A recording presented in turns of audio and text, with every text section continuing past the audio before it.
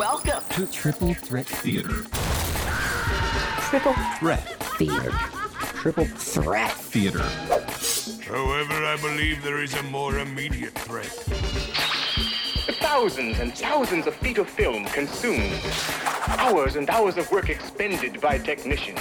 And once it's been erased and shredded, it can be done all over again. As all of you know, I've devoted much of my life to convincing the world that travel through film was not only possible, but necessary to survive.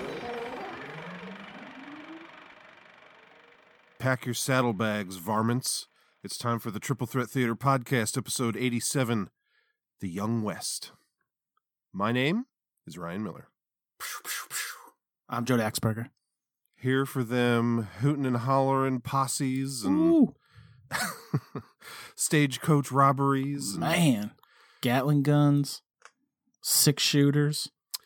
Yeah, we're talking westerns. We sure are, Mills. To my recollection, the only western we've talked about before was Rio Bravo, Once Upon a Time, long ago. Surprisingly enough, yeah, I think you're right. To the point that I know at some point we got together and were like, we need to come up with some Western themes. So yeah, there's like a spot in our big old list of trios of movies to potentially turn into episodes where like 8 of them in a row are all Western trios. Because there are some absolute heaters in that list. Yeah, for sure. There's a lot of ground to cover there, but specifically the concept behind this one, the reason it's called The Young West is because these are all relatively recent Western films, all made within just squeaking in with one of them the last 20 years. Mm-hmm. So from 2003, we have Open Range. From 2007, we have the 3:10 to Yuma remake. And from 2008, we have Appaloosa. Mm-hmm. I thought I had seen Appaloosa before, but I was getting it confused with a movie called The Proposition. Interesting. So the only one of these I had seen was 3:10 to Yuma. And I feel like this is like the 5th or 6th time I've seen that one. Interestingly enough, close to exact same scenario for me. I don't think I was aware of Open Range as a movie. I don't think. I know I'd heard of Appaloosa, but couldn't tell you who was in it. Mm-hmm. I think I maybe would have known that Vigo was in there. Yeah. But not really the rest. And 3:10 to Yuma, I saw it in the theater. I've owned it on Blu-ray for a real long time. So much so that my Blu-ray is packed to the gills with previews, which makes me crazy. And yeah, I've watched it a few times over the years. Yeah. Maybe not quite 6, but definitely this could be like my 4th time watching it. Yeah, I feel like just coincidentally I've owned it a bunch or watched it a bunch. And similar to you, I've owned it for a long time as well. Like I think I saw it in the theater for sure. Brian and I saw it back when it came out. I owned it on DVD. I want to say I might have like given the DVD to somebody. Like I want to say I gave the DVD to my grandfather, and then I bought the Blu-ray. Nice. So I've owned it a couple times, and I remember like when I was starting to phase out DVDs in my collection a couple years ago now. I made like a big stack of them to rewatch before I like decided to get rid of them or if I wanted to replace them. And 3:10 to Yuma was one of them. And then like a couple years ago, I watched the original 3:10 to Yuma, and then I rewatched this for like comparison's sake. So yeah, I've watched this movie quite a few times over the years. And then Nice. Open Range, all I really knew about it was a Kevin Costner movie, and my dad loves it. My dad is a huge Kevin Costner fan in general, like Dances with Wolves is one of his favorite movies. And because he's watched it so many times and talked about it, I knew, at least, I had heard from him that it had like a spectacular final shootout action scene. Mm-hmm. So I was anticipating that, and I guess we'll discuss whether or not that came to pass or not. But yeah, Appaloosa, turns out I really didn't know anything about it going in. Mm-hmm. Mm-hmm. But I gotta kick it with Big Kurt one of these days. After all these years, because Yeah. I don't know if I'd be curious to see what Kevin Costner films align with my shared love of Mr. Costner, but Yeah. just have to add it to the list of things I got to do in Maryland. Well, you watched Yellowstone, right? Oh yeah. My dad just got into that recently. Oh really? Even as a super fan, he's just watching it now. Yeah, I'm not sure if he didn't know what it was, or I guess it just came to like a new channel or streaming service or something. Oh, it's playing on normal cable now because of this whichever strike. Yeah. They started putting like premiere shows on regular TV to get some money coming in. That's probably why or how he has suddenly gotten to watch it. Yeah, for some reason, quick sidebar, it's like a pain in the ass to watch Yellowstone. Like if you don't have maybe like the Paramount Network, because like you can like old seasons will be on, I don't know, Peacock, and the latest season is only on like Paramount Plus that you pay for or something. It's very odd setup. So yeah, I'm pretty sure I have subscriptions to both of those, either of my own accord or, you know, through friends sharing their passwords with me. But I mean, I bought my parents an Apple TV a couple years ago, and I still feel like my father really doesn't know how to use it. So, but yeah, I mean, back to the point. So just Westerns in general, where are you at? probably came up when we watched Rio Bravo, which we enjoyed, if I remember correctly. Mm-hmm. Yeah, not a ton. Definitely not a lot of old Westerns. I absolutely adore Tombstone, which I've seen a bunch of times. Watched it potentially randomly as a kid, and I've probably seen it 10 times since. Like, really love that one. So it's more like the modern era Westerns for me, but not a ton. You know, I've seen the Man with No Name trilogy. Mm-hmm. Joel got me on that years back, but I was definitely like an adult when I watched those and enjoyed them. But I only seen them once, so I would actually like to revisit those.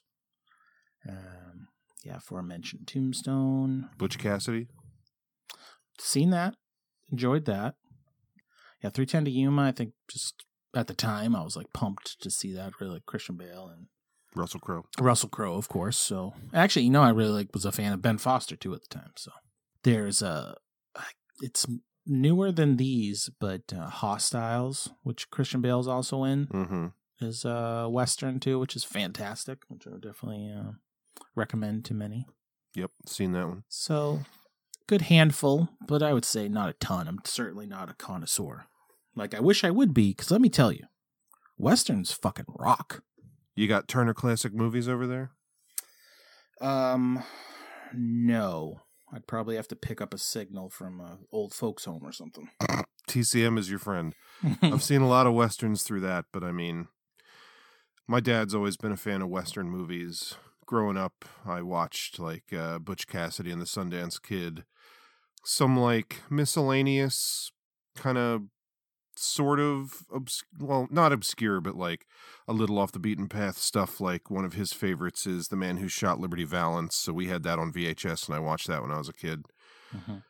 Got big into the spaghetti Western stuff when I got my Netflix account back in the mid to late aughts and saw like all the, you know, the Clint Eastwood stuff and a bunch of Lee Van Cleef and things like that.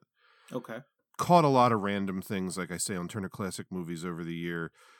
There's one that I am a big fan of with Jimmy Stewart that I feel like nobody else talks about called Fire Creek that I think he's really good in. But yeah, there's just like a ton of them out there. I've seen a ton, but there's still a billion that I haven't seen. Right. But it's one of those things where, you know, I'm at all times trying to watch a million things. And of course. Will I ever get around to all the Westerns I want to see? Probably not, but I got too many shitty Vinegar Syndrome movies I have to make my way through, thanks to my subscription. But I would love to see them once they move on from like kung fu martial arts movies to go to Westerns. 'Cause I want more of them in my life after this episode. Yeah, Vincent's put out a few, but not many. There's that 2-pack with Hot Snake, and I think it's called like Guns and Guts or something like that. I mean, and endless good names out there too. Yeah. Well, once you get into the Italian movies, for sure. No, forget it. I mean, just like the Django and the Sartana films alone have like some of the longest and best titles ever. Mm-hmm. Yeah, like I think one of the Sartanas is called Sartana's Coming, Trade Your Gun for a Coffin. I mean, it doesn't get better than that. Yeah, those Italians, they know how to name a movie. And I tend to not like the title of things to be a sentence unless it's a translated Italian title. Exactly. It's a giallo or spaghetti western. For sure. I'm kind of the same, weirdly. Yeah. But again, just I don't know. There's a simpler time aspect to westerns.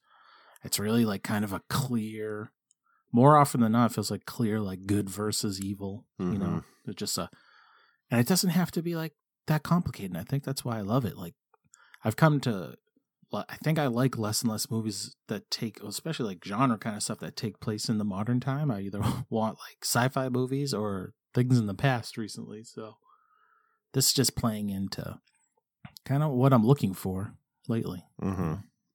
You know, I just need give me a surly old lawman, maybe like a reformed gunslinger, Yeah. Small town, big shootout at the end. Like there's a formula there that they could stick to it every time. And I think I'd be perfectly fine with it. And they mostly do, I feel. Well, yeah. Sign me up. All right. Ready to dive into our movies here? Yes, please. All right. To begin, we have Open Range from 2003.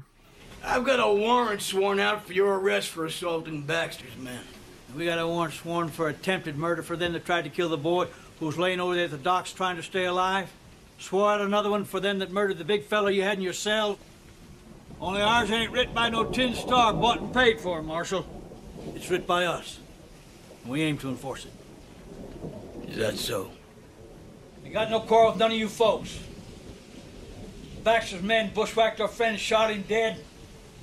Shot a 16-year-old boy, too, and clubbed him so hard he might not live. Tried to take our cattle. Your marshal here ain't gonna do nothing about it. You don't like free grazers in this town. We don't much like being here. But a man's got a right to protect his property and his life.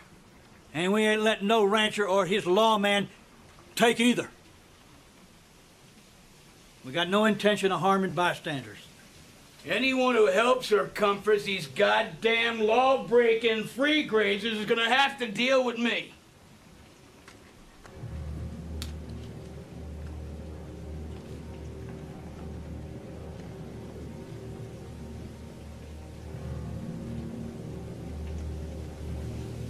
Your call, Marshal.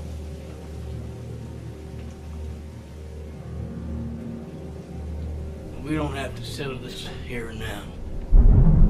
You ain't going nowhere in this weather. But I'll be seeing you gents real soon. You can count on that. This is one of the few films directed by Kevin Costner. And written by a guy named Craig Stormer, who, when I looked him up, he's written basically nothing else.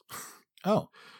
This is based on a novel from 1990 called The Open Range Men by a writer named Lauren Payne. That is a man. I didn't write down what his name originally was, but he changed his name to Lauren at some point. I think it was originally like Lawrence or something. Okay. But one of the most interesting things I found in my research before we even talk about the movie is this writer who I had never heard of before. But Kevin Costner has said that he grew up reading the Western novels of Lauren Payne, who wrote over 1,000 books in his career. God damn. Many were Westerns, but he also wrote stuff like romance, science fiction, and mystery novels, and a couple of nonfiction books about the Old West or military history. I think he wrote a couple of biographies. And back in the day when he started writing, I guess from what I was reading, publishers would only accept so many books under a single author's name. I don't know if they were like worried about flooding the market or something. Mm-hmm. So he was so prolific that he adopted numerous pseudonyms, including Mark Carroll, John Kilgore, Clay Allen, A. Andrews, Dennis Archer, John Armour, Carter Ashby, Harry Beck, Will Benton, Frank Bosworth, Concho Bradley, Claude Cassidy, Clint Custer, James Glenn, Will Houston, Troy Howard, Cliff Ketchum, Clint O'Connor, Jim Slaughter, Buck Standish, and many others. Damn. There's a lot How of many gold fucking in there. aliases can one person have? Millsy, if the man's going to hold you down and say you can't keep selling us these books, I mean... Just imagine having written 1,000 books in your career. I'm lucky I wrote 1,000 words. And then the other, like, kind of surprising thing is, you know, Kevin Costner made one of his books into a movie, but only one other book of his has been made into a movie. I forgot to write it down, but it's a pretty old one. But you'd think with that many, you know, a couple of others might have gotten a shot. But Yeah, seriously. Interesting. Yeah. I wasn't expecting all that. Yeah, as I was reading the list of names, I was just like, Jesus Christ.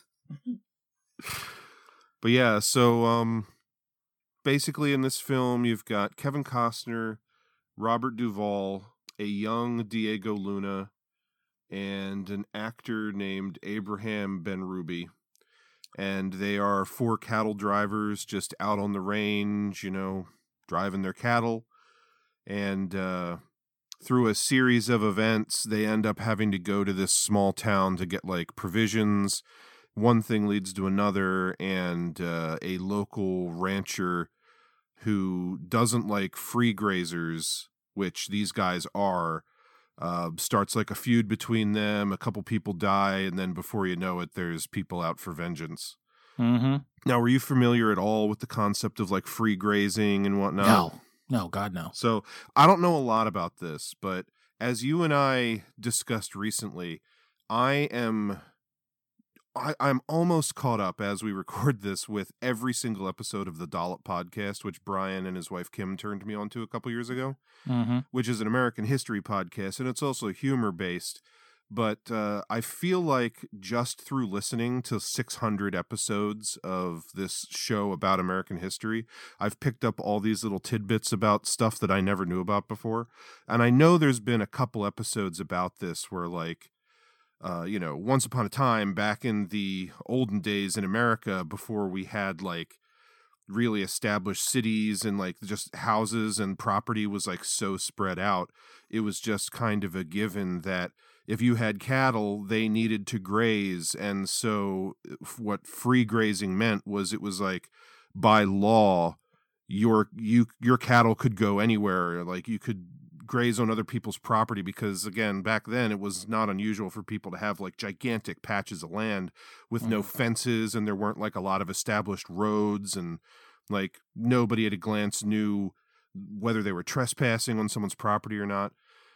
And, you know, over time, as the American West became more populous and there were more people out there and whatnot, and people started like growing crops and things, and then the cattle would sort of, you know, destroy the crops.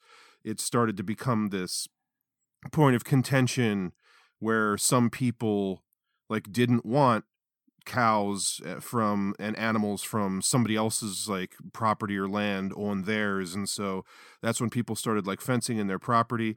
And there's a whole episode of the Dollop that I really love about the invention of barbed wire, which was intended to keep cattle specifically out of people's like pastures, because the cows would just like push down regular wooden fences, so they needed something that would like hurt the cows to stop them from like going through the fence or whatever. And amazing. But yeah, it was this thing where it was just like free grazing, and this whole like wide open American West was this thing that had been established and around for so long that with quote unquote progress and, you know, people, you know, fencing off their land and whatever, it was like a hot topic in politics back in the day, like during the era of this movie in the American West, of whether it was legal to free graze. And I guess, you know, some states would outlaw it and other ones wouldn't. And so, yeah, this guy, this rancher, who's like the richest guy in town in this movie, you know, I guess he's like bought up all the land and is utilizing it for his own cows, and he doesn't want like other people on the property, even though, according to the characters in the movie, where this film takes place it is still legal for the free grazing, but like, you know, they say, I think at one point in this one that even if they like call a marshal or something, it'll take them like a week to get there.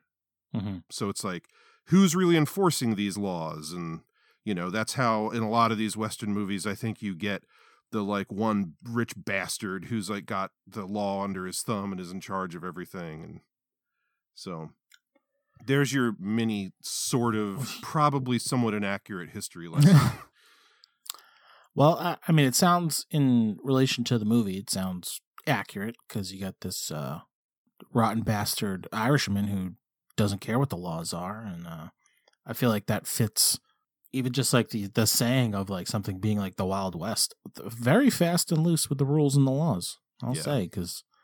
And they definitely get into it, which I thought was very interesting. I also, before I forget, just want to mention, because you mentioned actors in the movie, never would have guessed his name. Not with a gun to my head or $1 million on the line would I have known that guy actor's name was Abraham Ben-Ruby. Mm-hmm. So anyone that's seen the movie or looks him up, I've seen him in dozens of things, but yeah, never knew his name. I don't really know if I knew him. I mean, I looked him Really? up. Yeah, like is there one specific thing you can think of that you like really know him from? I have to like or? look. No, it's like just he's definitely a that guy actor to me. Yeah, like like when I it's- looked him up, because I usually look up a lot of the key players if I'm not fully aware of them. I wrote down just a couple of the bigger titles that he's in. George of the Jungle, which I've never seen. And he did a voice in Big Hero 6, but obviously I wouldn't recognize him Sure. physically from that. But, I mean, chances are I've seen him before, but didn't.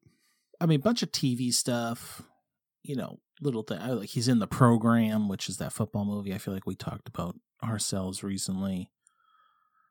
Random things. He's in Twister. He's Bubba in Twister. He's in The Shadow. Yeah, he's X-Files. He's kind of like the random TV Buffy. I mean, he's like in a bunch of stuff. I just know I've seen him a ton of times. So Okay. Yeah, for me, it was more like the beginning of the movie. They've got this young kid with them that they call Button.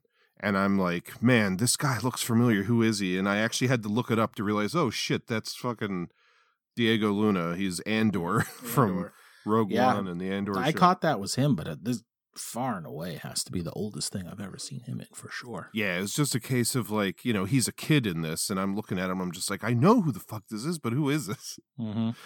Yeah. So yeah, that was a cool to see. Great cast.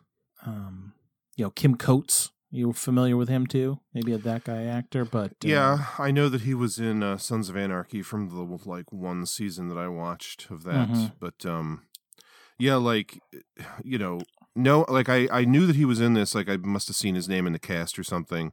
So watching the movie, and they're talking about this like really dangerous gunslinger that the rancher has working for him. And then you see Kim Coates late in the movie, and he's like real cocky. And I'm like, oh man, he's going to be like this major bad guy, Right. which is why I thought it was kind of cool when the first guy Kevin Costner takes out is him, just pops him once in the head, and he's out. I loved it. He's hardly in the movie. I absolutely loved that because I caught his name in the credits, and I was like, oh sweet. I was like, is he going to be a grimy, you know, cowboy? Because I just expected that from characters he plays. Same exact thing. When he showed up, he had his arm in the sling. I was like, oh fuck yeah. I was like, Yeah, because they make a big deal about the character's name is Mose, the big dude Abraham that we were talking about early in the movie. It's mentioned that he broke this guy's arm, and they talk about him throughout the movie. And at one point, they're like talking about how he's a gunslinger, and you know, is he going to be any good because his arm is broken? They're like, he can shoot with either arm. So you're really expecting like, oh, this guy's going to be a badass. Yep. Yeah, they dispatched him quick. I thought it was great. Yeah. I had such a blast with this movie, I gotta say. Yeah, I you know, I didn't know a ton about it going in, aside from, like I said, just I heard that it had a good action scene at the end. It's Westerns are like sports movies and some other genres where one, if you just like kind of broadly describe it, is almost the same as like a billion others. And it, like, it's not even like there's anything that incredible like visually about this movie, but just, you know, it's well written, and it has, you know, a lot of tropey characters, but just like characters that you become endeared towards. And Yeah, and I think that's just Westerns, because it's like that's just how those characters were, and I just love it. Yeah. I do think it looked great because clearly this was just shot on location. There's like some amazing shots of like mountains in the background, and Yeah, I mean, in a lot of westerns, there's a lot of easy wins because they're just Yeah. shooting in like gorgeous locations. yeah, looked Not great. to take anything away from it, but Well, of course, it's like easy pickings probably, but yeah, and like a lot of westerns as well. I mean, there's so many of them where it's about like this small town that's like I said, under the thumb of one rich asshole. mhm, Like I just mhm. recently rewatched The Quick and the Dead for the first time in a long time, and I mean that movie, it's same thing with Gene Hackman is like the rich asshole in town, and Yeah, see, I got to see that one too. yeah, like some kind of mysterious stranger comes along, and you know by the end basically what's going to happen. But yeah, it's just, I mean, they do a good job of like slowly turning the screw and having these characters like kind of beaten down and downtrodden, and you just like know something's coming, and it just keeps getting like more and more tense until finally at the end it pops off. And Yeah, so good. yeah, the ending, the big climactic shootout, I was kind of anticipating it. So like when it first happens, like I said, Kim Coates is the first guy to get it. And then it's like everybody's just shooting, and it seems like most of the bad guys go down almost immediately. I was like, don't tell me that's it. Don't tell me it was all building up and they like pull the rug out from under you. Like, no, it's not some big dramatic thing. It's just, it's over in a flash. But I mean, it does go on from there, and it is a good and lengthy Oh, it's awesome. action sequence. They empty a lot of bullets, playing people, good guys, bad guys get shot, Yeah. as they should, because these crazy maniacs will just blast off on each other from 5 feet away, Yeah. which I love. I mean, yeah. One interesting thing I read about the action in the end, as well as one reviewer at the time, because this was 2003, commented that in the wake of The Matrix, everybody was doing like slow motion and bullet time and trying to be super cool. And it was like a breath of fresh air that Kevin Costner just like played it straight, and there was like no fancy editing or anything like that. Yep. Just like old fashioned blanks and squibs and Yeah. all the goods. I will say too, this one more than the other two. I did watch this first, and I gotta tell you, I absolutely loved seeing like either scattergun shots or even some gunshots, like knocking dudes back like 4 feet and like through a wall. All that. I was just like, I'm that's here for this. That's like the thing that it does in place of like cool slow-mo or like people diving out of the way while they're shooting or whatever, is like that part where Robert Duvall has been hit and he's like hiding in this little building, and there's a bad guy creeping along outside, and you can kind of, because it's like an old, wooden Western building, you can kind of see the guy between the slats of the wall a little bit, and he's like creeping up on Kevin Costner. So Robert Duvall like shoots him through the wall with the shotgun, and it just like blasts him hard back against the building next door. Mm-hmm. And it's like, mix of just like good sound editing with like the huge gun blasts and like just the actual impact of people being hit. I mean, another good one is when towards the end of the gunfight, one of the straggler bad guys takes Annette Bening's character hostage, and Kevin Costner sneaks up behind him, and it's like the whole town, like he has this dark past that most people don't know about, and the whole town kind of views him and Robert Duvall as like, these are kind of our saviors coming to take out the greedy bastard who's like in charge of the town. And I mean, even though people are like killing one another, I think they view them as these like saints almost. And then because Kevin Costner has the hots for Annette Bening, when he kills that guy, he fucking brutalizes him in front of the whole group of people. Just like puts 3 rounds in him. Yeah. Up against it's like that you building. And a thing I love about Westerns too is like, I feel like anything goes. Like anyone could die at any time. Like you never know for sure, like who's going to get it or not. So even in that scene, it's like, Kevin Costner's like circling him, and they're just in this alleyway, and the whole time I'm just like, what is going to happen? Like, I didn't necessarily feel like Kevin Costner's definitely going to walk away from this one, or anyone really. Yeah. So I admittedly was a little surprised how many, like pretty much everybody that you care about survives except for Mose, who dies in the beginning. Like when Diego Luna's character Button, he he gets like shot and hit on the head really early in the movie, and he spends most of his time in the doctor's house, and they're like not sure if he's going to pull through or whatever. And then at the end, when it's like desperate times and it's like a couple people against this whole freaking gang of bad dudes, and Button like gets out of his hospital bed basically and walks out into the street in like a, you know, nightgown kind of thing with just a pistol. I was like, God, he's going to get it now. And I was a little surprised he made it through. Oh, yeah, for sure. I thought he was dead in the street there. Yeah, I was sure Robert Duvall was going to die because he got shot in the gunfight. I was sure that just because he was so likable that Michael Jeter, the dude from Green Mile, was going to die, who was in charge of the livery. Oh, yeah. But yeah, pretty much everybody you want to survive, for the most part, does. Yeah.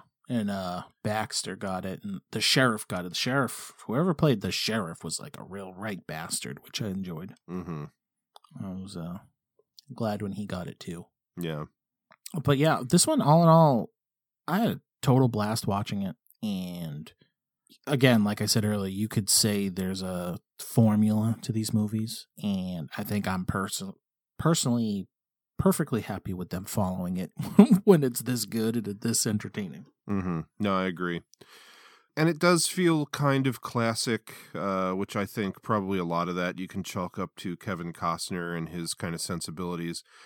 But I don't know, just in, you know, reading about all these Western movies and kind of getting into a little bit on like Wikipedia, I was reading about this idea that, you know, once upon a time, Western movies, especially back in the day, when you didn't have, you know, extreme violence and whatnot the way that you do nowadays, that a lot of Western movies, the majority of them, in fact, were kind of these idyllic situations where there was this clearly defined good and bad, like you kind of spoke about, and there's always this hero coming in and saving everybody, and that in recent years, there's been kind of this, they call it the revisionist Western, where people are trying to make films that don't, you know, play up how perfect everything allegedly was. Because again, listening to like the Dollop podcast and learning more about that time period, everything just sounds abysmal, and it sounds like life was hard and it sucked. Yeah. And people were shitty, and you could just like die of the stupidest little things at any given moment.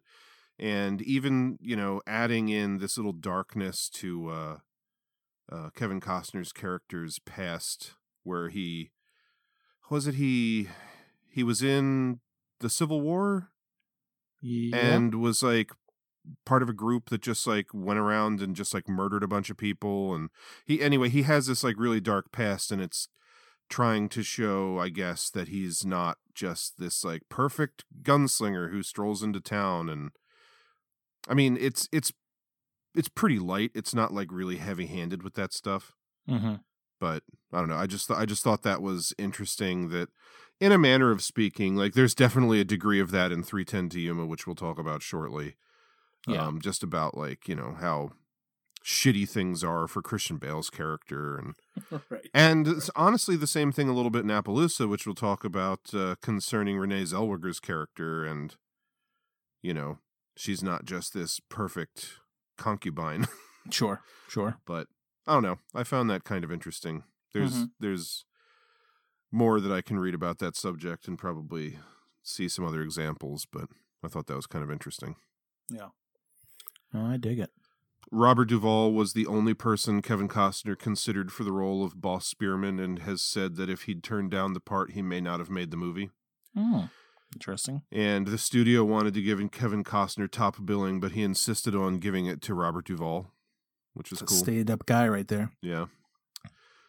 And the film was released posthumously after the death of Michael Jeter. Again, the little guy from Green Mile. One of the things I was most curious about with these movies was the box office, because, you know, I feel like it's a commonly held belief, like a thing that pretty much everybody kind of knows or has heard, that part of the reason Westerns aren't made too often today is because they just don't perform that well. That's not like the kind of movies that people want to see. Mm-hmm. So this one had a $22 million budget, and it made $68.3 in the box office, which ain't bad. Sure. Triple. I feel like it was helped because of Kevin Costner. I mean, he's like a name. He's got his fans like my dad, and the people who are fans of Kevin Costner are probably inclined to like a Western or this kind of movie. Yeah. So even like knowing now, it just still blows my mind that this was made in 2003, because it just definitely feels like from a different time. Yeah. In a positive way. For some reason, I thought it was more recent. Like, if, gun to my head before doing any research for the show, before even watching the movie, just because my dad watches it so much, I don't know, maybe I would have said it was from like 2010, but I mean, they do a pretty good job, aside from actors that you might recognize, of, it's not stylized in a way that would make you think it's from a certain era or whatever. So no, it's definitely made in a timeless fashion. Yeah, for sure. Yeah, no, I'm a big fan of this movie now. Yeah, I enjoyed it quite a bit as well. Indeed. Movie number 2. Please. All right, coming in next, we've got the remake of 3:10 to Yuma from 2007. You look a little bent, Rancher. You come to wake some snakes? Dan, would you like a drink? No, thanks. You got your horses back, didn't you? And your cattle? Yeah, I got my horses back. But you killed 2 of my herd. Hell, they died for a good cause. You know, them beeves of yours, they wouldn't even feed a hungry dog. I tell you what, that should cover it. How much you get for a day's work? $2. Want to hire out? Well, there's $2 for half a day.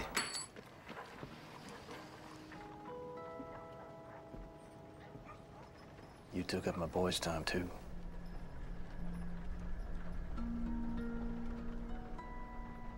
You're right. I did.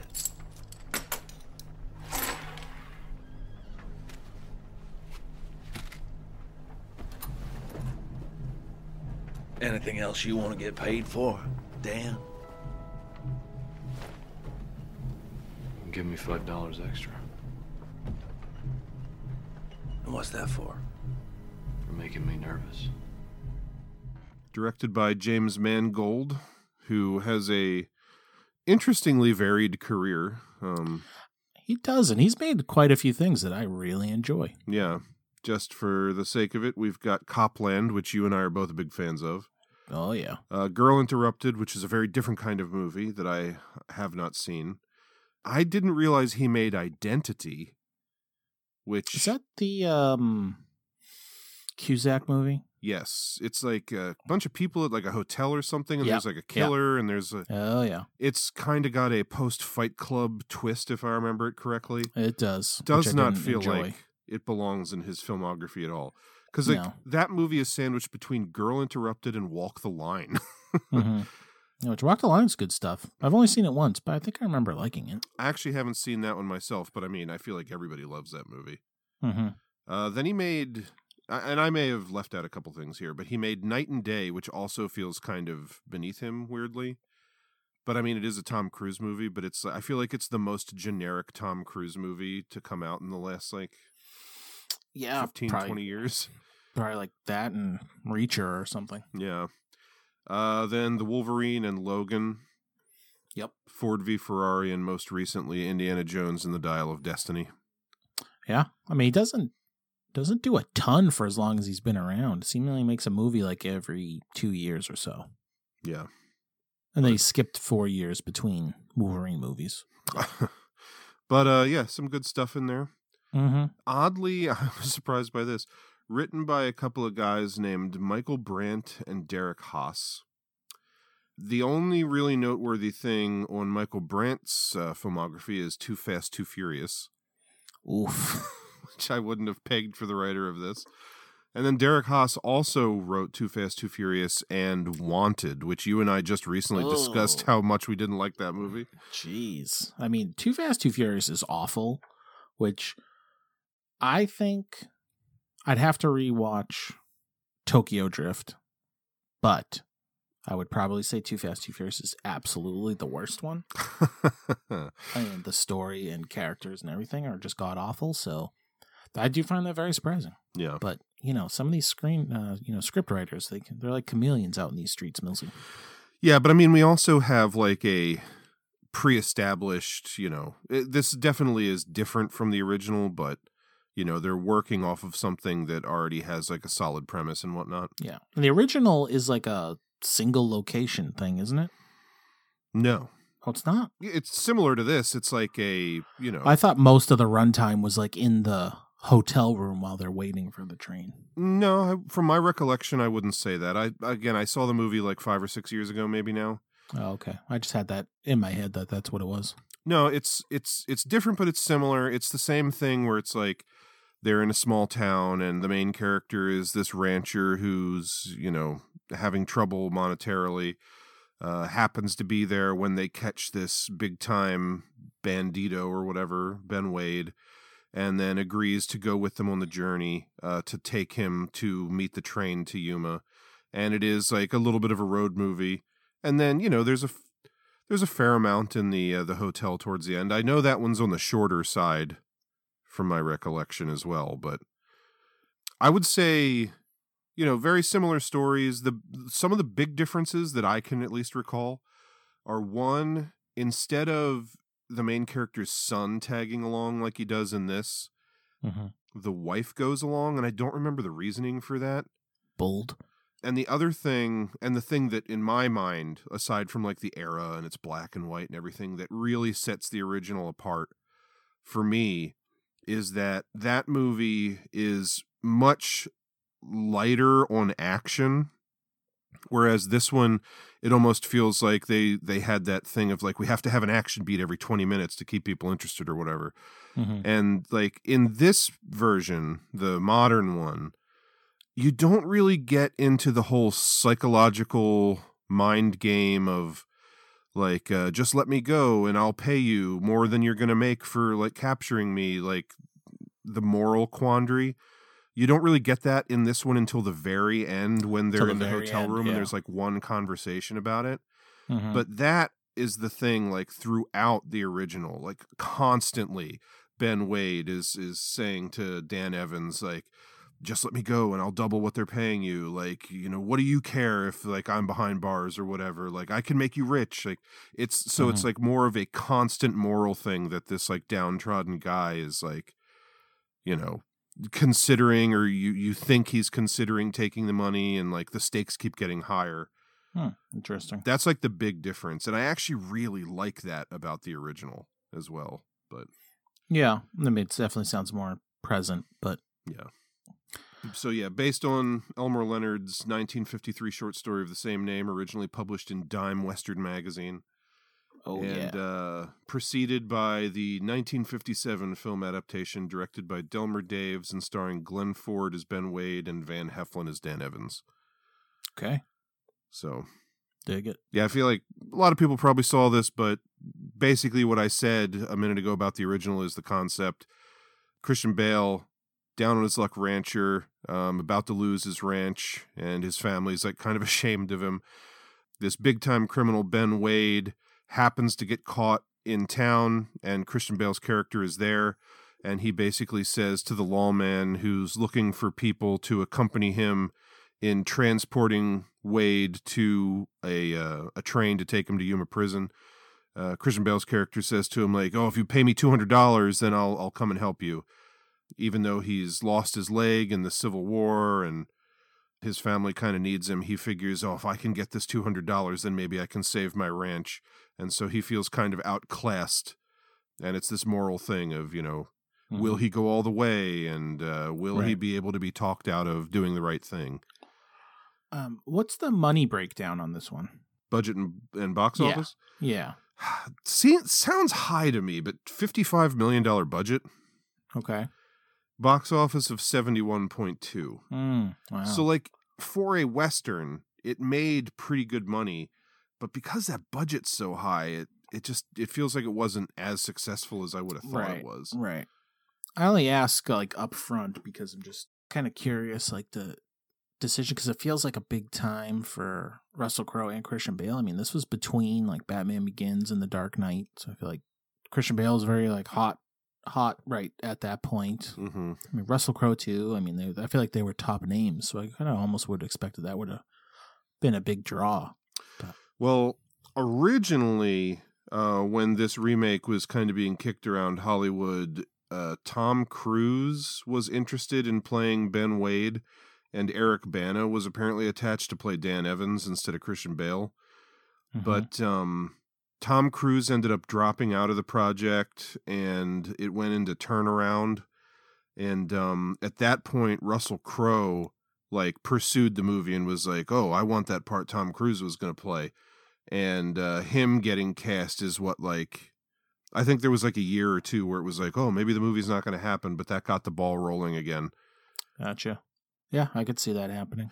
It's just interesting and fortuitous that we're watching a Russell Crowe movie for the podcast, because this year, a couple months ago, began like an impromptu Russell Crowe marathon, and this is like my 15th Russell Crowe movie I've watched this year. Nice. But what do you think of him in this one? I like him. I think he's good in the role. I really do wish, as charismatic as he is, that they would have had more scenes of him and Christian Bale, like kind of like I was talking about in the original. Like there's a lot of scenes where Russell Crowe's character is just riding Christian Bale's character about like what happened to his leg and how he lost his leg. He's like working him overall, but not so much the money part. Yeah. I wish that it was more of that moral quandary thing, because at least in my memory, the Van Heflin version of the character in the original, it's like he's much less like, I'm a good guy, idealistic, and so there's more of a question of how's this going to go? Maybe he will take the money and let the bad guy go. Whereas in this one, it feels like Christian Bale's character is just kind of like, you never doubt that he's going to do the right thing. At least that's how I feel. And I wish that there was more of like Russell Crowe's character, like needling him about the money and like offering him outs and like, trying to break his morals instead of just like bugging him about what happened to your leg. How'd you lose your leg? Yeah, I could see like an older version being more of a psychological play versus this, like having a clear, like good guy and kind of a gray area bad guy, I guess, because he's so charismatic. But I do love all the scenes like of just them interacting. I mean, I don't have a frame of reference for the original, so like that, the conversation later in the movie to me just feels like that was like a ramping up of their whole relationship to that point, especially, at the end where there's the other like sheriff or whatever, they try to give in to the posse and just give up, and the posse kills them anyways right on the porch of the hotel. And the railroad guy, he's throwing in the towel too, so it feels like everything, the cards are stacked against him. I definitely didn't think, even when I saw it originally, I think just the way movies are now, I wouldn't expect it just like Christian Bale's going to take the money, so he's going to follow through. But to me, it kind of feels like when Ben Wade, when Russell Crowe finally like offers him money at the very end, when it's just the two of them left in the room and pretty much everybody else has abandoned Christian Bale's character, it feels less like he's trying to buy his freedom and more like he's trying to convince Christian Bale not to get himself killed, because he's got this like respect for him at that point. Yeah, for sure. And so it's like the same thing happening, the same conversation taking place, but with different context from what I really liked about the original. And not that it has to be a comparison. I know that I keep bringing it up, but you do. It's this weird, like I still don't really understand at the end of the movie why Russell Crowe like kills his entire gang. Like he was so changed by he's like a career criminal. Not to say that he's like a horrible person, like this terrible murderer or anything, but like he's so changed by spending 2 days with this like sad sack that he murders his entire gang. Like we never get the impression that he's gonna go and stay in prison as like some kind of new moral high ground, especially because he whistles for the horse at the end. But like, yeah, he even says he's broken out of the place twice. So yeah, are we supposed to take it that he's gonna break out, but he's giving up his life of crime, and that's why he killed his posse? Or like, I still don't understand that stuff personally. Yeah, to me, that just registered like his Ben Foster is his right hand man, but is also like a lunatic. Yeah, without there's no like a charismatic heart of gold or anything there. Like he's a crazy person. So for sure. But to then, me, like, it's Russell Crowe knew he's just, when they both give each other that look, like, I love that bit because I think he just knows for Russell Crowe to get what he wants, which is he's in charge. He probably felt like he's going to have to kill all these guys and he just doesn't care, he'll keep going. I mean, maybe that's it, but it doesn't read to me like, I could buy him killing, what do they call him? The Hand of God, Charlie Prince, the Ben Foster character. He is like a nut job, like you said, and he did personally kill Dan Evans, the Christian Bale character who Russell Crowe has like grown a fondness for over their journey. So like, I could even see him killing Charlie, the Ben Foster character, and then like the other guys in the gang being confused and him getting on the train or whatever. But like, I don't know why he killed all them. It feels kind of like sappy to me a little bit. And I don't love that part. Like when I first saw this movie in the theater, I really loved it. I think it was probably like a 5-star movie. And I feel like I've been tempered on it a little bit over time, probably partially as well in the last couple of years because I've now seen the original.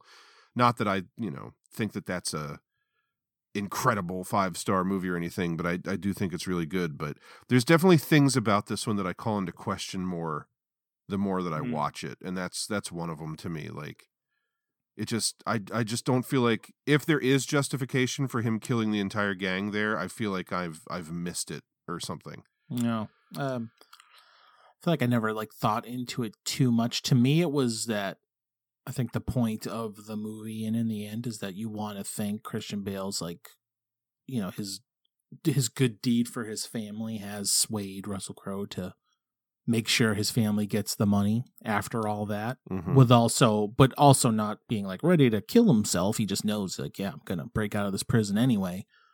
So I think that's the part of him, going all the way. And then finally, when he just like kills off the gang, I think it's, in that split second, he probably just knows he has to, for him to go all the way with what he's trying to do. It's just they can't stick around. So not so much. It didn't really necessarily feel like Russell Crowe is angry with Ben Foster for killing Christian Bale. I don't even think it's that. I think it's more just his like, I don't even know if it's a moral high ground to say like he's made his decision what he's going to do and no one's going to stop him, even his own gang, and he'll get a new gang. This is kind of just how I always thought of it, I guess. Yeah, I don't know. Like it definitely could be that. For whatever reason, I like where I'm at mentally thinking about the movie. It's harder for me to swallow. Whereas, like again, I kind of understand him killing Ben Foster because he's such a loose cannon. But even so, I feel like he could have shot him and then told the gang like, don't come after me or something like that, or I'll meet you guys later, right? Or even not killed Ben Foster's character and just been like, told him to get lost at that point. I'm getting on the train. I don't know. I mean, probably just for the sake of, being a movie and not a real life. Yeah. I mean, it's probably just more exciting for him to off everybody. Yeah. I mean, maybe if they baked in earlier in the movie more of a feeling of like, he's done with this life. You get the tiniest hint of that right before he gets captured when he's with the girl who works bartender. At the bar. Yeah. And he like they're alone in the room and he says like come down to Mexico with me. I'm not wanted down there. And then she laughs it off like, haha, yeah, right. You're never going to give up this like life of crime.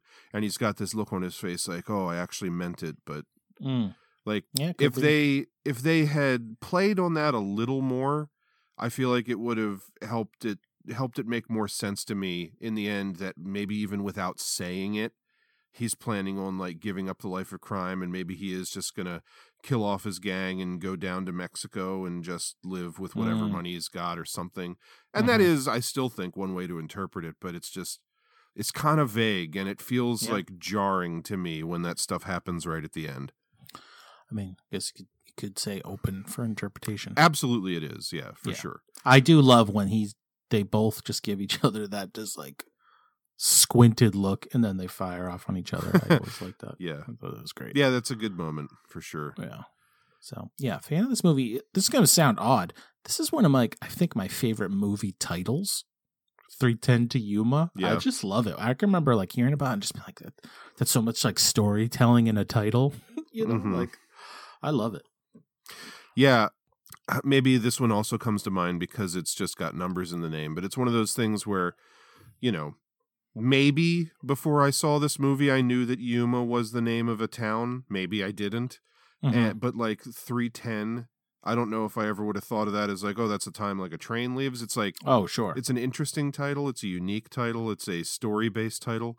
And it also makes me think of, for the longest time, I heard the title of the movie, The Taking of Pelham 1, 2, 3, and didn't know what the fuck that title meant. It was just like, those words don't make a title to me. I don't get how they go together.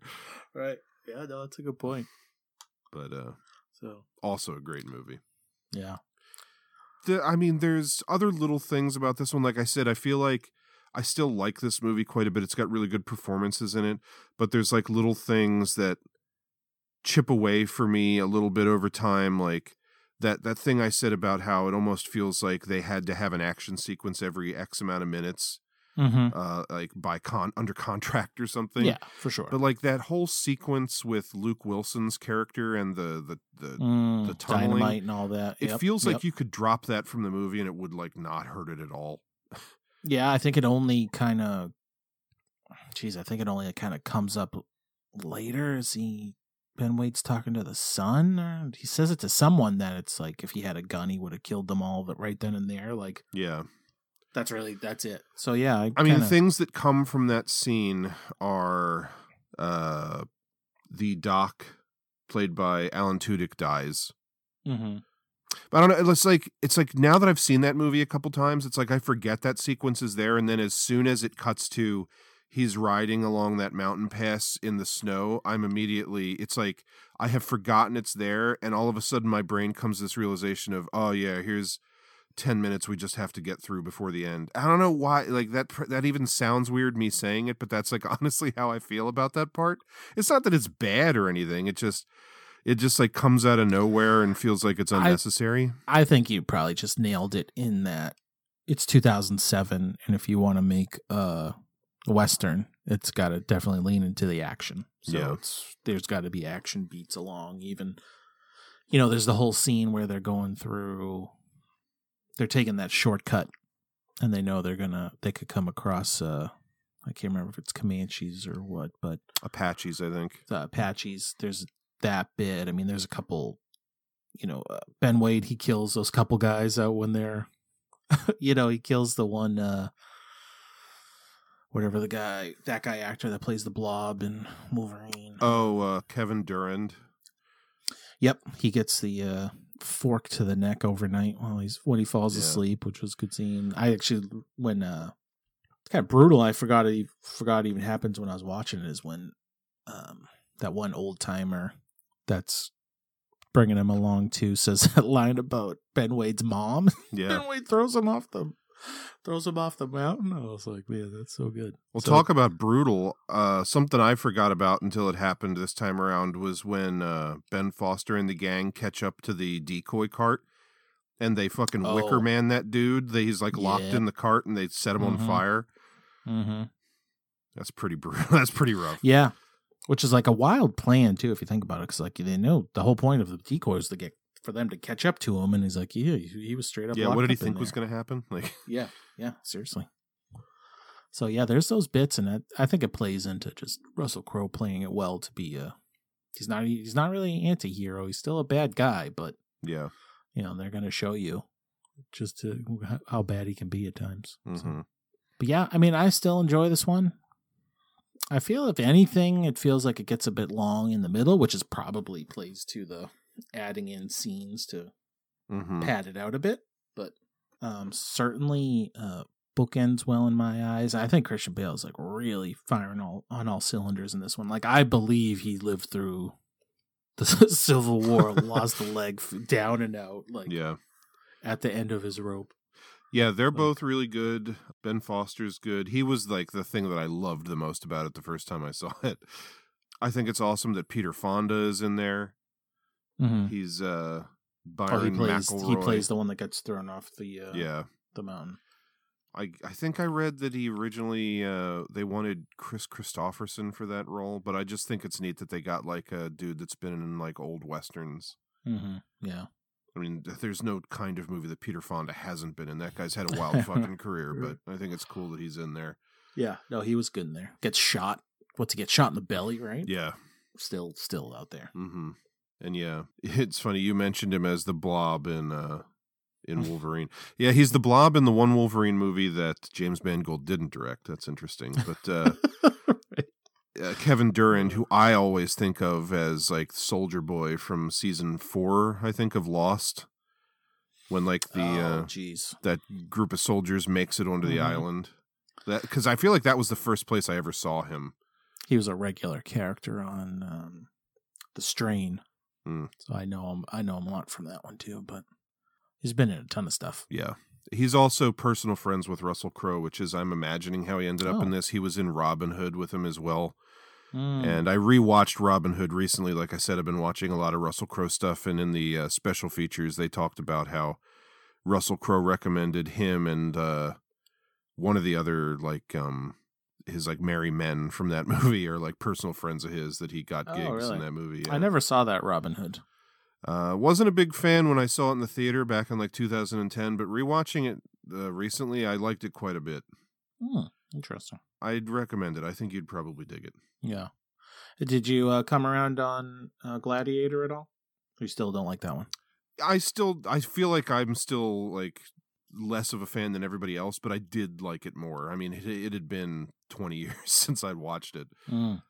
But yeah, I feel like anytime, I've talked about this phenomenon before, but anytime, especially doing like a show like this, like if we watch a bunch of movies that have like the same actor or the same director or something, just like the act of doing a marathon and like evaluating the same person or situation through like a lot of different movies or whatever, it always gives me like more of an appreciation. Like Russell Crowe, you know, always was fine with him, had seen some of his movies, not others.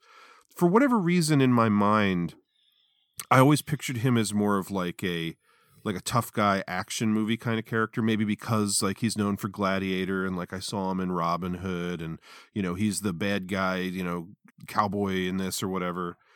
But like something that I've really come around to like him as a dramatic actor after watching stuff like State of Play and The Next 3 Days and rewatching A Beautiful Mind. And so, yeah, I do feel like I have grown more of an appreciation for him, and it's probably made me like some of the movies that I'm rewatching more because I'm like more into Russell Crowe and in a Russell Crowe zone or whatever. But right. There's actually looks like a ton of movies of his I've never seen. I mean, one recent one I just watched thanks to you is L.A. Confidential. Oh, yeah. Which spectacular. I mean, that's another one where like really good movie, but he does play kind of like the meathead bruiser in it as well. So yeah, but there's definitely stuff out there. Like Beautiful Mind is a perfect example where like his dramatic chops are like really good as well. Have you watched The Nice Guys? I saw it in the theater. I was like the one person on the planet who wasn't a fan.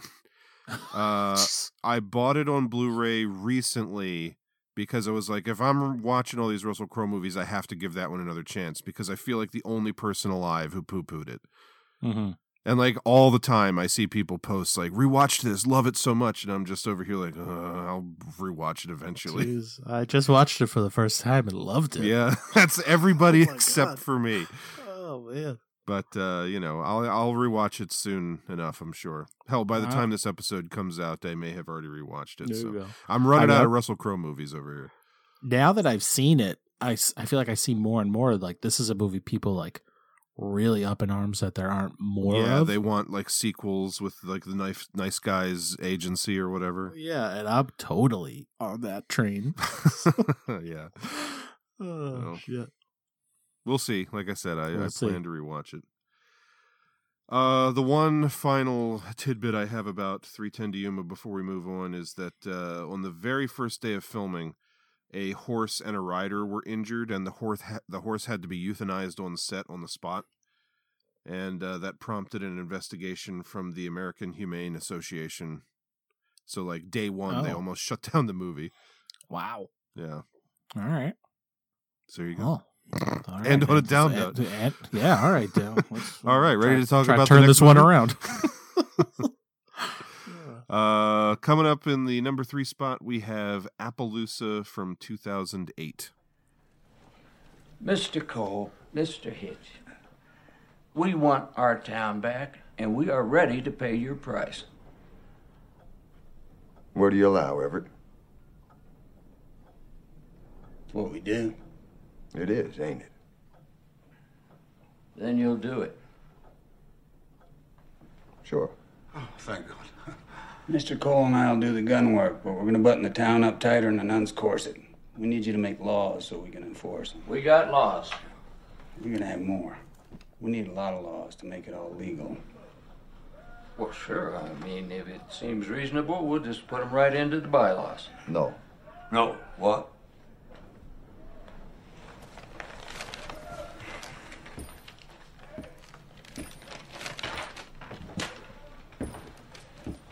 It basically states that whatever Mr. Cole says is law.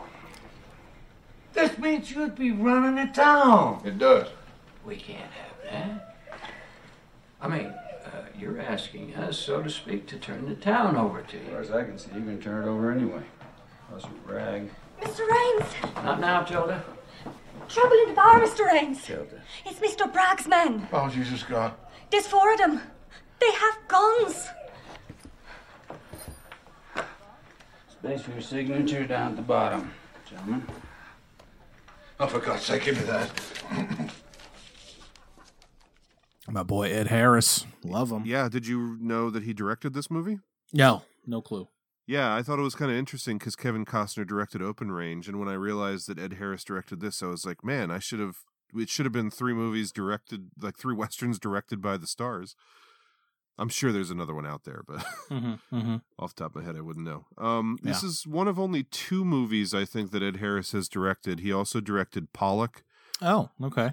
About Jackson Pollock. I've not seen that one. Which I have not seen. And this was written by Robert Knott and Ed Harris, and the only other thing that Robert Knott had written is something called Devil's Peak, and I don't even know what that is. So okay. All right. Budget of $20 million, box office of 27.7. Ooh, ouch. I mean, made cheaply. That's pretty good. But... Yeah. This one, like Ed Harris, great actor, not like the biggest name in the world. Mm-hmm. Viggo Mortensen, great actor, probably had some heat coming off of Lord of the Rings, although, yeah, I guess the 3rd Lord of the Rings came out in 2000. I was just going to say, when the hell did those movies come out? 2004, I think, was the 3rd one. I know the first 2 came out when I was in high school, and the 3rd one came out while I was in college. Okay. So I'm thinking like 2000, probably like summer 2004, something like that would be the 3rd one. So a couple years later, Viggo was probably still getting like some bigger roles, but honestly, I feel like almost oddly the biggest name in this movie is Renee Zellweger. Oh, I was just gonna say 100%. She should, yeah, she's on the poster, but yeah I'd say she was the most popular one at the time for sure. Yeah, but going into this, did not know a lot about it. Basic idea here is that once again, there's a town that's under the thumb of a crooked bastard played by Jeremy Irons. And so they call in help in the form of Ed Harris and Viggo Mortensen. Are they marshals? Well, they're like I took them on as they're more like mercenaries who go to towns and basically convince the towns to take them on as marshals. Yeah, they become the city marshal and the deputy marshal, but I'm not sure like if they had any kind of like rank or title on their way in. I think like from the impression I got just watching these is that, you know, like towns decide basically their own rules, because there was a whole thing. Ed Harris is like, I make the rules, and it's like it was up to the town to decide it. So yeah, I think like if you're a marshal, you're deputized by the town. Mm-hmm. So, but they made it seem basically I think it opens with the voiceover, and they're kind of saying that they've been together for a while and are like hired lawmen. Mm-hmm. Yeah. So I think you're right. It's not so much like they're not like career cops or something. It's really like that's just like they're like fixers. Yeah. Like they don't rob people, but they just convince other people to pay them to stop robbers. So mercenaries, I'm going to stick with that. Okay, that works for me. But yeah, so they get called in to take care of this Randall Bragg character and his gang, played by Jeremy Irons. Renee Zellweger, just out of the blue, happens to show up in town, and she becomes a love interest who throws a wrench in a couple of gears for Ed Harris. Mm-hmm. And they end up actually capturing Jeremy Irons, and he's found guilty in a court of law. And then he ends up, there's a double cross, there's a shootout, and in the end, Jeremy Irons' character gets pardoned by the president and comes back to the town, has like a bunch of money. It's not explicitly said where he gets it from. And he's basically like taking over the town out of spite because Ed Harris, who ran him out, has decided to like set up roots there. Yep. And so there's bad blood. Yeah, by the end, like Bragg's renaming businesses in his name, and yeah, he definitely made out at that point. I got to be honest, I think that angle of Bragg coming back and acting like the reformed criminal, but still obviously being a sleazy piece of shit who's, taking over the town and, maybe stealing Ed Harris's girl. I think that is the most interesting part of the movie, and I wish they had gotten there sooner. Totally. Because that's only like the last, 20 minutes of the movie, if that. I was going to say the exact same thing, because I think a lot of the bits in the middle aren't nearly as fascinating as that angle. It's just, it's a fine Western, but it's kind of a run-of-the-mill, like, good guys come in to, get rid of bad guys. But then, like, the movie is just kind of coasting along, and I'm like, yeah, this is fine. So the performances are good, but it's not, like, blowing me away. But yeah, that concept at the end, and I mean, Jeremy Irons isn't in the movie a ton, but then in the end, him being, like, this smarmy, like, upturned nose bad guy, like he goes from being like a literal I'll shoot you bad guy to becoming like a political bad guy, and that was so much more interesting because it's like kind of like you said, Ed Harris and Viggo Mortensen, especially Ed Harris, are like old-timey like mercenary guys, so they come in to like take out the trash physically, but it's like Ed Harris doesn't know what to do about this bad guy who's like, taking over the town with money instead of by force. Yeah. And it's just, I don't know. I feel like that stuff was so much more interesting than the first half of the movie. I do agree with you completely, because I think having him win like that, and then just like a grizzled Ed Harris pissed off about how it shook out is a lot more interesting than. Yeah. I think this is kind of for me, a bit of it's fine. It's like entertaining, like you said, good. There's some good shootout action. I mean, the whole thing pops off because Jeremy Irons kills the three marshals from the town originally, like broad daylight type of deal. But yeah, I don't think I found the story that compelling. Besides, like some parts of it, especially that kind of ending scenario we're talking about. Yeah. But I like Ed Harris. I like Viggo. I'm kind of like here nor there on Renee Zellweger. I didn't necessarily like love her in this, and even her character. It's like, at no time did I really feel completely compelled to think like Ed Harris loves her or she loves him. I mean, I think that's kind of the point, is that, you know, for her, definitely. It's like he likes the idea of her being like this clean, proper woman who can like take care of him. And she likes the idea of, you know, being with the alpha male. Mm-hmm. And like, there's no love between them. Like, I think that that's pretty well stated in the movie. And that just doesn't do anything for me. I mean, they're selling that, but that just doesn't. I mean, it's weird to me that, like, you know, they set it up like in the beginning, it's going to be this like cool good guy versus bad guy thing. But then that stuff kind of flounders. Like I said, Jeremy Irons is not in it that much for being like the main bad guy. And then they spend a lot of time in the movie with the relationship between Ed Harris and Renee Zellweger. And I think it's an interesting angle for like looking at a relationship during this time period. Again, I think that's kind of the revisionist Western bent to this one, that like, you know, Kevin Costner and Annette Bening in Open Range is like the diametric opposite of this, where like they meet, they kind of fall in love at first sight, and 2 days later he's like asking her to marry him. They've never kissed, they've never seen each other naked, they, you know, haven't been around one another long enough to know if they are going to drive one another nuts. It's like a storybook romance that you just kind of want to see happen because they're likable people. And this, it's trying to take this angle of like, well, you know, she may dress prim and proper and she knows how to play the piano, but like she is, you know, kind of, she's not the most reputable person, and she will like sleep around with whoever she thinks can give her like the best living situation, which, you know, for a woman back in that time period, I'm not going to say that everybody did it or whatever, but you kind of understand, like, I believe still during that time period in America, like women couldn't own property. So it's like, I could understand there being this woman who's, you know, she's lost her husband who maybe she did love, and now she's just looking for like the most comfortable life possible.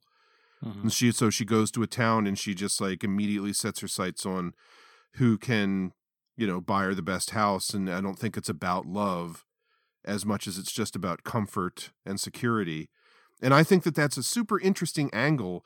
It's just, this movie is focused on like 3 different things. Mm-hmm. And that is competing with like the classic Western good guy versus bad guy story. And then 2/3 of the way through the movie, it becomes this entirely other thing. And it never felt like super cohesive to me. Yeah, I think I'm with you. Because even you describing it like you just did, like, it sounds more entertaining than I feel it's presented in the movie. Because they just seem so indifferent to me that, yeah, maybe it needed a lot more screen time or focus on just that to sell it. Yeah, like if it was an entire movie that like wasn't at all an action film really, and it was just like a kind of revisionist take on a Western romance, I think that could have been a really good movie. Yeah, like a cat and mouse to me, like idea of like, what are their aspirations or what are their plans for each other and themselves? Yeah. Like, I think that could have been a really successful film, and a movie that's more focused on what we talked about in the final act with Jeremy Irons coming back as like this, you know, rich, semi, you know, reformed villain or whatever. Like, that is really interesting, but you get so little of that. I don't know. Yeah. And then, you know, spoiler alert, but like Vigo settles things in the end, and even then, I kind of I didn't love that, especially because it's explained in a voiceover. Well, that's something, you mentioned the voiceover earlier already, and, you know, we've talked before about how I don't prescribe to that thing that people say that if your movie needs voiceover, then it's poorly written. Like, I don't believe that at all. I wouldn't say that either. But I would say that this feels like an instance of they felt like they had to add voiceover in post because it's only at the very beginning and the very end. Yeah, because that 100%. I'm with you on all aspects because depending on what it is, could love a voiceover. This, it was like a weird bookend, and it felt like they had to put that in there because otherwise, yeah, it wasn't clear. Like, why did he do that? Yeah, it would have been so much better if they had a conversation telling Ed Harris what he's going to do for him and some kind of argument. I mean, I honestly feel like I got it without the voiceover. Like, it made sense to me that, you know, Ed Harris wasn't going to do anything about this because he's trying to settle down and live there. But Viggo Mortensen was planning on leaving as it is, so he had like nothing to lose. It just, to me, yeah, I mean, I don't think it was completely obtuse like that, but... And it's like a bro code thing. Like, he wanted to take care of it for his buddy who couldn't or wouldn't take care of it for himself, but... But it just, it was missing that scene of them hashing that out to some point would have been way more dynamic to me. So it was missing that, and then their idea to quote-unquote fix it was just like a lousy voiceover. I was just not into it. Yeah, and then like... I was excited when Lance Henriksen shows up, but he doesn't have a whole lot to do. Right. Yep. Even then, they got that one wild shootout, which I actually didn't love, where they bring Bragg to the jail, but it's like the cousin's jail, and you know, they start firing off in the middle of the street into each other. Like, yeah. I mean, that is kind of what I said. I thought for a moment that the ending of Open Range was going to be, because it happened so fast, which in reality is probably how it would happen. Everybody's got a couple rounds in the chamber, and it's just like bang, bang, bang, and we're done. Right. But being a movie, you want some more out of it, and then just see Bragg just like hops onto a horse and takes off. I was just like, and goes to see the president. Yeah. So not terrible, but not my favorite for sure. Yeah. 3 for 3 based on a book. This is based on a 2005 novel of the same name by Robert B. Parker. Ed Harris read the book, liked it, wanted to do it as a movie, offered the role of Hitch to Viggo Mortensen because he enjoyed working with him on A History of Violence. Production slowed after the studio began to question the viability of a Western in the modern cinematic landscape. And Diane Lane was originally supposed to play Renee Zellweger, but that at that point, when it seemed like it was going to be paused, she dropped out. And then after the success of 3:10 to Yuma, they got back on track and decided to do the movie, and Renee Zellweger joined the cast. So, I mean, it just must... Russell Crowe and Christian Bale must have got paid a shitload for that movie for it to cost so much. Yeah, I mean, you know, they have to... I did read stuff that I didn't write down, but the town... in the end, that the finale in 3:10 to Yuma takes place in, they built that entire town. It wasn't like a pre-existing Western movie set. And, you know, towards the end of the chase on the way to the train, when Christian Bale and Russell Crowe run through those houses that are like under construction. Yep. Those were not supposed to be under construction, but they literally ran out of budget and couldn't finish those houses. So they were just like, oh, these will be houses that are under construction in the town. Interesting. So yeah, I'm sure like when it comes to a period piece like this, you know, if they can build one small town like in Appaloosa, that's like budgetarily feasible. But I mean, there's numerous towns in 3:10 to Yuma, and then there's like the set of them building the railroad with the through blasting through the mountains, and there's like 3 or 4 different towns in that one, and like there's a lot that goes into that, I'm assuming, as well. Whereas this one, like, I even read that the little train that the one scene takes place on, where they're transporting Jeremy Irons and then they have to let him go, yeah, that's like an actual train that was still in service up until like 2017. So like, they didn't, it looked like this quaint little old train, but it was an actual train that was in use. So they just had to like rent it and not build it. Okay. All right. So I bet you're right that Christian Bale and Russell Crowe at that time in their careers, especially, probably brought in a lot of, or took a lot of money out of the budget, but right. I mean, I don't know, but it's like they could have been 10 million plus a piece. Yeah.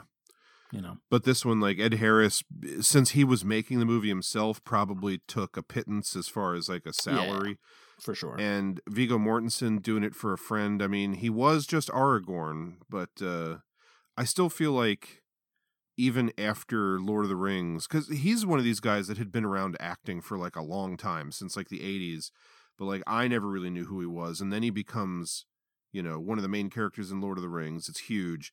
But he's not one of those guys that I feel like after Lord of the Rings, he was in like a ton of big stuff. Like he was definitely more visible than he had been before Lord of the Rings. But, you know, it's not like he turned that into a Tom Cruise style action career or something. Yeah, for sure. Yeah, totally. So like, I don't know how much he costs, but like, I wouldn't find it hard to believe that Renee Zellweger had the biggest paycheck on the cast, potentially. Yeah. Because, again, same. she's like the bigger name, I feel. Yeah, I'm right there with you. Yeah, so, like, Appaloosa, good. Not great. Some, like, I like things about it more than I like the actual movie. Yeah, I'm with you. And the one other thing about this one is that the woman who played, like, the prostitute that Viggo had the relationship with in the movie, they met on the set of this film, and they've never gotten married, but they have been a couple ever since. Oh. So they've been, like, an item or together since, like, 2007, 2008 because of this movie. Nice. Yeah. No dead horses. Not that I'm aware of. Okay. All right. Good deal. So let's talk some posties. Yeah. Are there any winners in this bunch? Open Range is not a bad design for a poster, I don't feel. No, I don't see it like putting asses in seats. No. I don't think this is the best poster for this particular movie. I mean, just with the title and the kind of movie it is, I just would have expected more of like a beautiful scene than... Yeah. Like none of the movie is this like sepia tone. Yeah, harsh orange. Yeah, like right. Yeah. It feels like whereas the movie is kind of timeless, the poster is not. Yeah, I'm even just surprised. Much as I wouldn't necessarily want to see it, I'm surprised just not a floating head. Big Kevin Costner head. Right. Or even Robert Duvall. Yeah, totally. Yeah. I wouldn't put it on my wall, I'll tell you that much. Yeah, I like it as an image, but I don't know how much I love it as a promotion for this particular movie. It's very middle of the road. Could be worse, could be better. No place to run, no reason to hide. That even doesn't really make sense to me. Like, there's plenty of place to run. Like, they could run anytime they wanted. They only stuck around out of, like, pride and determination. Yeah, it's like, who has no place to run? Who has no reason to hide? Like, yeah. That's an odd one. Yeah, so, just, I don't know, weird choices. Even an odd, like, is he loading the gun? He's just, like, holding it funny, sideways. I guess he's pulling out bullets on his belt. Yeah, that's probably what that's supposed to be. Yeah, just even that's just a... But then, like, even no matter how much I stare at this, I can't be positive that that is Kevin Costner. Same. The way his head is turned, like, that could be generic stand-in. Like, oh, shit, we can't get Costner for the day to take the picture for the poster. Oh, just dress someone kind of like him. Yeah, I definitely can't see anyone... You think of all the normies who go in a movie theater and see posters and don't like dig into them to see who's in it or anything. Like, yeah, I could see people walking by that all day long. But even if they went with this design, I just don't know why you wouldn't have like a nice, beautiful blue sky and like totally instead of it looks like they're in the fucking post-apocalypse here. Oh yeah, which I don't know, just the time, But, yeah. And I also feel like Open Range, the title, it just feels like it wants to be Papyrus to me for some reason. Yeah. But, not great overall. Yeah, nothing great. 310 to Yuma. Speaking of not great. Time waits for no man. This just seems like your bill, made by committee. Yeah. This is how like we're we paid this for movie. these guys, so we're putting their faces on here. Yeah. These guys are popular. And their only attempt at like maybe putting some artistry into it was making it black and white, but yeah, which I guess is fine for but... me.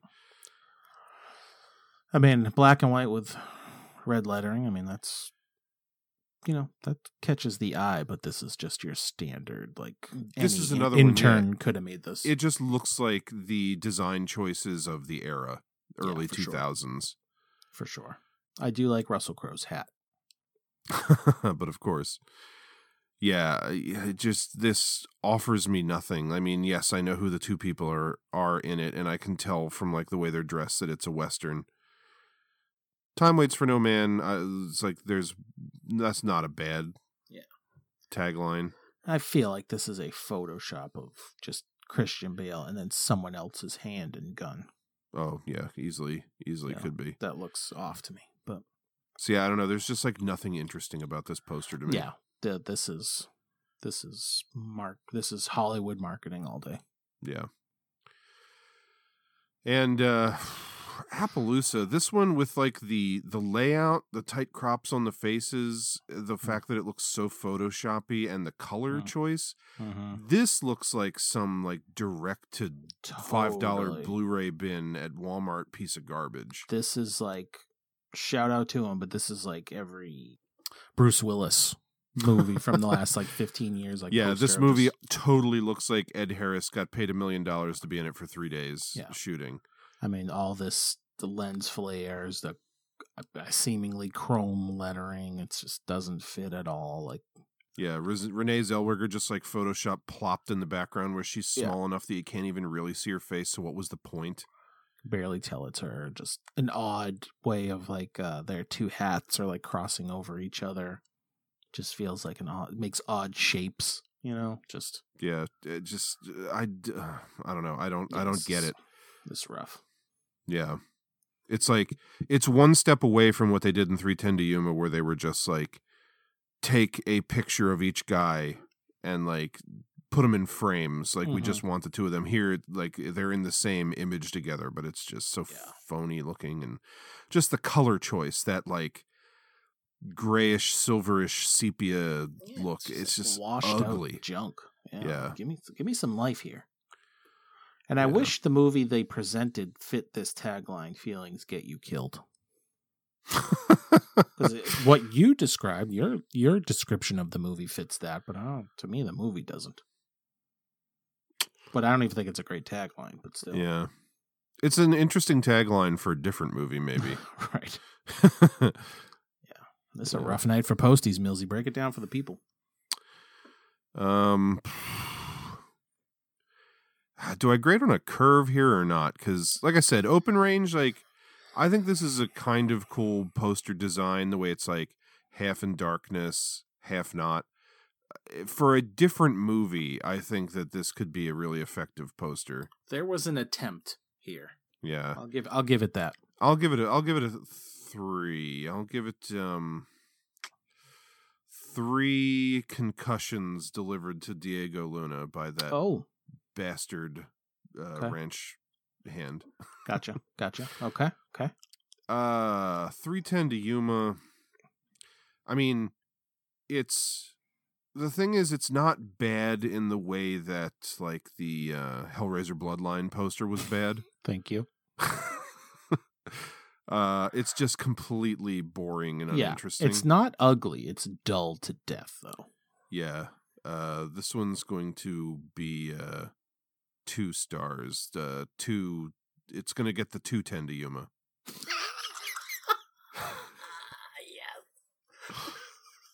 We're shipping this poster off to Yuma prison.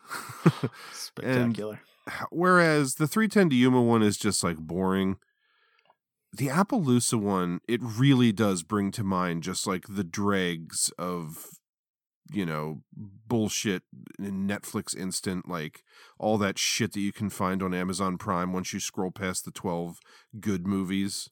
Totally. You know? This is ugly. It's just got this gross feel to it. Low effort. Yeah. And just Renee Zellweger does not look like she exists in that photo. Yeah, that perspective's all wrong. So this one's going to get one bullet to Jeremy Irons' head at the end. Nice. Well played. 2:10 to Yuma. Fun fact: the judge in the courtroom scene in Appaloosa is played by Ed Harris's dad. And Ed Harris, I feel like, has looked like an old man for so long that I would have been sure his dad was dead by the time this was made in 2008. But love me some Ed Harris, but yeah, I wouldn't have expected that either. Yeah. All right. So there you go. 3, 2, 1. Buy, borrow, burn. Buy, borrow, burn. Want me to go, or would you like to? I'll fire off quickly. I don't think this is going to be surprising. All right, shoot from the hip. Not a terrible movie, and I'm not necessarily tossing it into the sun, but Appaloosa is my burn. Just not compelling enough for me, and not as I kind of said, I think there's some better ideas presented than not fulfilled. So I'm burning it. Then it comes down to something new with Open Range, something old and beloved with 310 to Yuma. But I'm going to throw my hat in the ring and say Open Range is a new favorite for me, and that is my buy. And as I already own 310 to Yuma, that will still be my borrow. Borrow it from yourself? Mm-hmm.